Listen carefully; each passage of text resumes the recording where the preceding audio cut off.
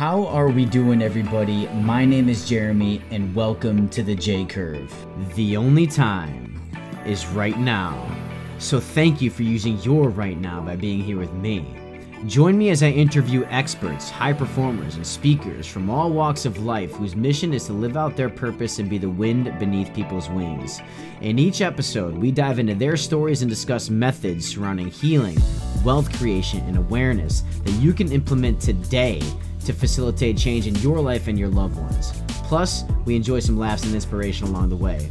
Now, let's dive into this episode. Enjoy.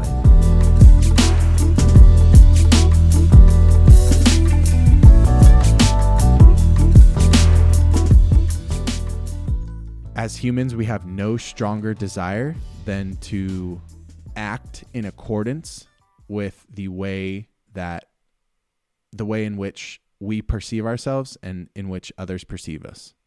Something along those lines. And I think there's consistency in there. Yes. There's something along those lines. But yeah, I remember that. Yeah, so that's like kind of like a hack here, right? Where it's like once you do stuff like that, you're putting yourself in a position to where your unconscious mind and such, all your faculties are going to kind of take over and they're going to do their thing because you need to act in congruency with the way that you perceive yourself, and you need to act in congruency with the way that others perceive you. And we try, like, there's a million examples of that, but just look at how like superficial most people are, or how the masks that they wear. Like, we try so hard to act in congruence with the way we think others perceive us. Mm-hmm. And so if you can take control of that, that can be another pretty beneficial hack there. Mm-hmm. And I love that too, man. That's such a great quote. And I feel like this like really segues into just the addiction to suffering. She's like, so Love many this people. one. Yeah. The addiction to suffering and like self-sabotage and finding yourself in these consistent patterns of regression. And yeah, so many of us have had this challenge or currently have it and not even realizing it. I remember when I was, when I was going through my trouble with or challenges, I should say, with my ex-fiance, this is when I really started my personal development journey. When I was really starting to get into Dispenza, to Greg Braden, Bruce Lipton, like all these in philosophy, all this stuff. And I think something that Joe Dispenza once said was talking about addiction to adrenaline, being adrenaline junkies. Yes. Talking about subconsciously putting yourself in position to get into a fight. Yeah. Because you genuinely enjoy it. Mm-hmm. So with us, like we would be good and then we just have big blowouts, right? Over something that I did. And again, I'm like, why am I doing this? Like, it doesn't make any sense. It's not adding up. And when I read that, I'm like, oh, interesting. Maybe I'm addicted or I enjoy chaos in my life. Yeah. Mm-hmm. And it's actually really interesting because I participated, I'm coaching and I'm leading a cohort of people in Austin area here. And that became very laser apparent as well. I actually enjoy a little bit of chaos. And so how that could be detrimental to any sort of change, to any sort of growth. And now it's like, okay, now I'm aware of it. Now we can get ahead of it. And I know you talk about this all the time, is like reverse engineering, right? So how can we get ahead of like these chaotic experiences or occurrences or results? And again, that goes back to identity too. So all of these are like kind of meshing together. But the addiction to suffering piece is, I know that's something that you're like really passionate about and educating people about. So I'd love to hear your thoughts on that. Yeah. It's one of the deeper human paradoxes, because just like you said, it's like, no one's going to sit here listening to this, like, and go like, yep, I have addiction to suffering. It's like the common response, because we all have an ego and we all have egoic faculties, that keep us safe. The common response is like, I'm not addicted to suffering. Why would anyone be addicted to suffering? Why would they want? And it's like, well, that's the beauty of studying the unconscious and the subconscious mind. It's not logical. It's not logical. And I think the mistake a lot of people make is thinking that the human experience and that humans are logical, because we're just not. We're emotional creatures. Mm-hmm. We do a lot of shit that doesn't make sense. And then we try to make it make sense after. That's what we rationalize it. We try to make rules around it. Here's why that makes sense. Here's why we do that. But most of it's just purely emotional. A lot of it's amygdala and all of that. So was your question like, why do we have it, or how to cope with it, how to deal with it, how to hopefully, I guess, like, where do you want to go with it? Yeah, I guess how to deal with that. And a lot of time, and again, like, I know this has been a recurring theme here, is like patterns and awareness, just being aware, like, hey, I put myself in another position to quote unquote fail again when things were going well. Why is this happening? Mm-hmm. And like really digging deep into that. So how do we dig deep into the why of recurring patterns around self-sabotage? Yeah. So I'll speak a little bit on myself. So I think that I know that everyone is on a spectrum when it comes to conversations like this. So it's not a thing of raise your hand if you have addiction to suffering, or raise your hand if you've transcended it. It's like, just where are you at in that? And that can also totally oscillate and vary depending on seasons of your life. What I have noticed is that around 28, 29, I had been doing inner work for so long that, and I had just had another kind of level up breakthrough type thing. And the longer you're on this path, the more you kind of clean out. You start to clean out the big asteroids. And over time, you start to not really have like too many big issues left, like real self-sabotaging patterns, real self-deprecation, self-hate. Like you've transcended those things. So it's more like you just, I guess it's what we call a privilege. You experience more privilege. Your issues are no longer survival. Your issues are like, my partner's not meeting my deepest basic needs on a daily basis. It's like, okay, that's probably a better issue to have than like, I don't know where my next meal is coming from, right? So there's this whole spectrum. And I found myself at, 28, 29, starting to become keenly aware of like this addiction to chaos that you're referencing, because I really didn't have much going wrong anymore on a consistent basis, right? Like no major self-sabotage, all that. And it's like, oh, wow. Kind of reflect like, okay, I've come a long way. But what I started to observe is that same thing, like every so often, why am I doing that? It's like, oh, I'm like fucking bored. Mm-hmm. Like life's too good. Life would get too good, and I would do something to just try to introduce a little bit of controlled chaos. And that's literally what drinking used to be for me. That's why that was so hard for me to give up. Because it wasn't about the alcohol. It was like every aspect of my life is optimized and controlled, and you know what I mean? Like I'm conscious about it all, and I'm intentional, and there's no room for chaos. And as Jordan Peterson always talks about, it's like life is the dance between chaos and order, right? And so, yes, of course, Jax brings some chaos into my life, and I unconsciously enjoy that, but also I would create my own. So I just want to share that it's very interesting to kind of come to these own conclusions on your own. And you will, if you are honest with yourself, which there's really no reason not to be, we do this in funny ways where it's like you can't logically explain it, but you're just like, yeah, I just apparently want chaos. And to get to the heart of your question of make it more applicable for your audience is addiction to chaos comes from growing up with I guess what you could say,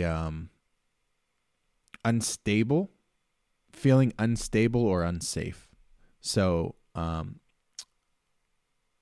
from my upbringing was, someone who isn't trauma informed, who had my upbringing would say I had the best upbringing. I had a great upbringing.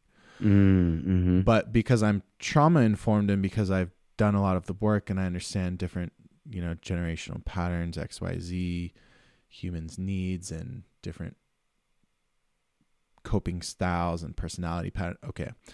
Well, my upbringing wasn't perfect. There was a lot of different trauma. And one of the things that I dealt with, not because there was ever any physical abuse, there was never any, we were middle class, we weren't poor, like none of that. But regardless, I grew up feeling out of control. I grew up feeling unsafe, that type of environment. Now, that doesn't mean I lived in the hood. Unsafe can mean, to be yourself. Unsafe, like you're not getting your needs met. You're not safe to have needs. It can mean a lot of different things. And that's where it's like, it's important to have the background in what I'm speaking to, or else you're just going to totally miss it. But, I think anyone who's resonating with what we're speaking to about, addiction to chaos, realize that in your first 10 years of life, I'd say 80-90% of who you are today was dictated by your first 10 years of life. Mm-hmm. And if in that time you routinely experienced a home life or an upbringing or a school life or whatever, but just more on a consistent basis, you didn't feel in control. It felt chaotic. It didn't feel safe. As fucked up as this is, you're familiar with that feeling. Mm-hmm. And we will choose familiarity. Let me rephrase. We will choose fucked up familiarity over healthy, peaceful unfamiliarity. And the best example I can give you is, why do domestic abuse victims continue to put up with it? Because the fear of the unknown is scarier to them than continuing to get beat because at least it's familiar. And that is mind-blowing to me. And I've never experienced that, but I have studied it, and it makes perfect sense to me based on what I know experientially now of trauma and how it all works. And it ties into what Joe Dispenza was saying there that you referenced as well, which is a total bar. And it's not only emotional, but it's also biological and physiological and neurochemical. There is a chemical cascade that gets released when certain experiences happen. And every single time, just like I was talking about rewiring your brain, every single time on the negative side of that you go through those unsafe, negative experiences, that forms a new neural pathway.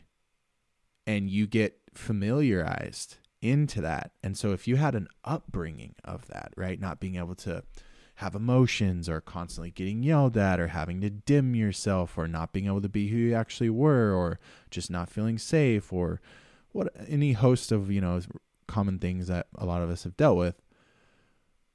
Well, by the time you get to adulthood, it's like, well, that pathway is pretty fucking ingrained. Like, you've probably felt that cascade 500, 1,000, 2,000 times. it's pretty natural to default back to it. It feels familiar. So life starts to get a little stressful. You start to feel a little out of control.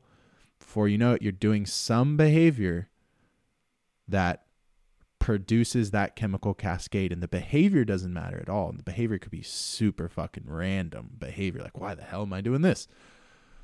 The behavior doesn't matter. Underneath it, you're searching for like it's almost like you need like a binky, but it's like a chemical cascade to cope and to soothe you, that we can't see the chemical cascade, but what we're searching for is a feeling. And that's just super interesting to kind of get into. And it's something that we all do. And yet again, on point with the conversation around, the unconscious mind and why it's such an important pursuit to really be intentional as you age, year after year, of making the unconscious conscious. The more of your unconscious you can bring into conscious awareness, the better life you're going to have, point blank, period. Mm-hmm. Less of a victim. You're not a victim anymore. You're not like, why is this all happening to me? And you just blame things outside yourself. You realize, wow, I'm creating my own suffering. Mm-hmm. Yeah. And something that you touched on just there was, the first 10 years of your life. And I think Plato once said that give me a boy from ages, or give me a child from ages 1 to 7, and I'll show you the man or woman. And how much, and the key ingredient, right, that you were talking about, the key experience that we're looking to feel is safety. So only in this quote unquote safe environment can you truly achieve healing. Yep. But on the flip side of that is like, you will go to the messed up safety instead of the uncomfortable, unknown, like quote unquote good, right? You'll default to that quote unquote negative if you're not trauma informed. And the trauma stuff is something that I'm deeply into right now, with somatic healing. Trauma stored in the body. So only through the body can we release this trauma. And the safety place is so, so key. The safety point is so, so key. And a great illustration of how we can create that safe environment for ourselves, because a lot of times we look for other people for safety. Right.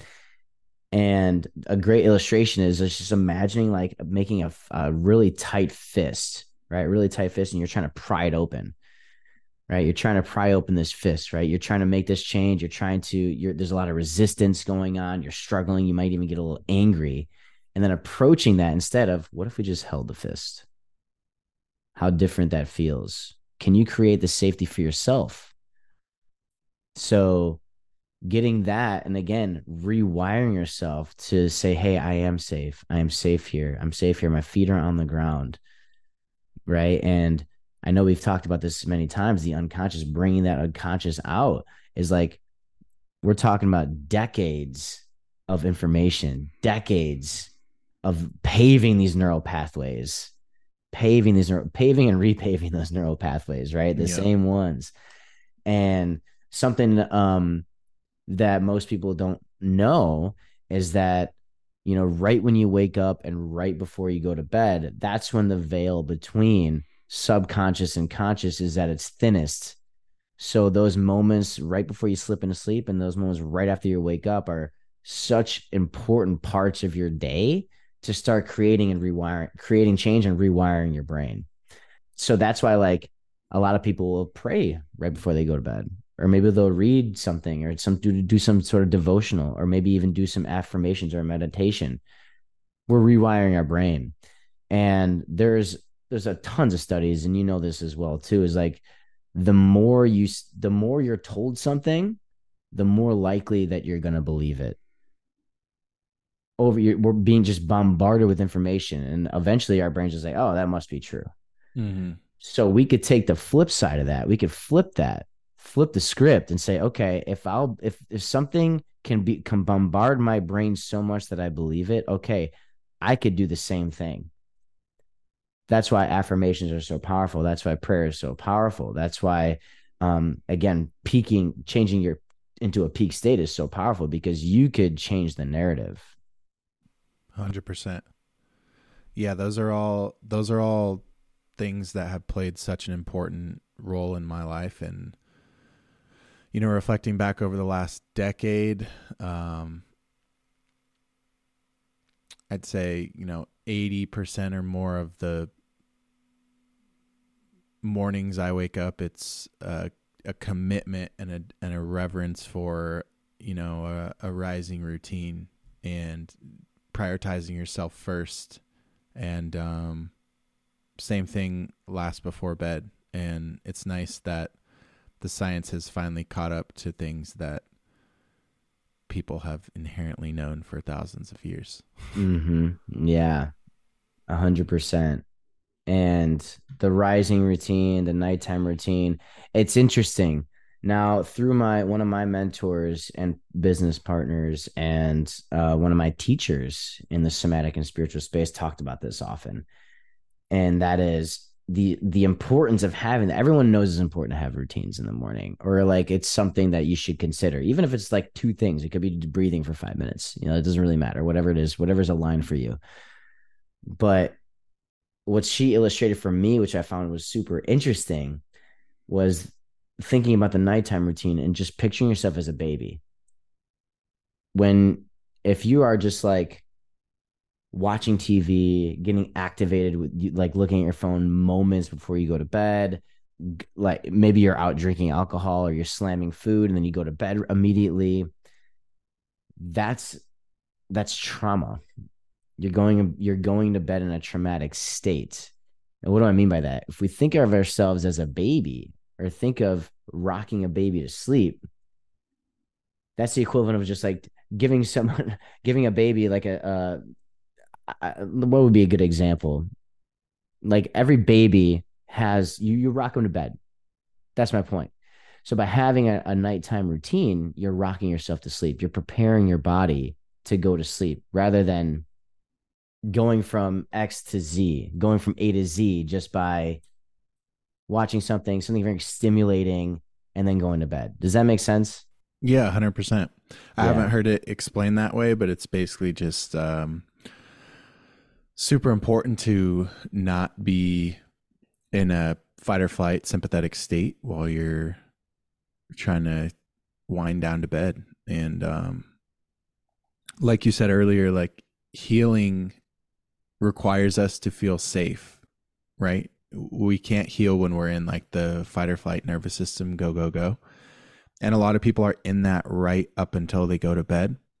And so it's like, sure, you're sleeping, but like your body is supposed to be doing its deepest healing. And that's not just like biologically, it's also like processing trauma and emotions and memories and cleaning out your brain and rewiring neurons and killing off old cells. And it's doing all sorts of shit. And, when you're going to bed in a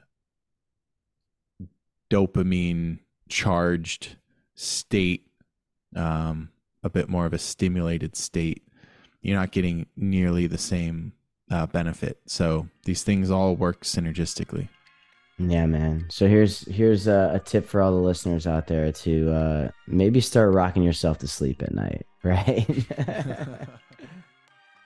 Thank y'all so much for tuning in for part 2 of the J-Griff 3-part series. The next episode, we are talking about sovereignty. We are diving in all the way down the rabbit hole, talking about sovereignty, the United States corporation. We talk the Matrix. It's a doozy of an episode, so you're not going to want to miss a minute of that. So tune into that next week. If you found this episode supportive, please leave a 5-star review and share it with a friend. Intro and outro music by Bureaucratic. You can check out the link in the description box so you can support him. And once again, the only time is right now. So thank you for using your right now by being here with me and J-Griff. Drive safe.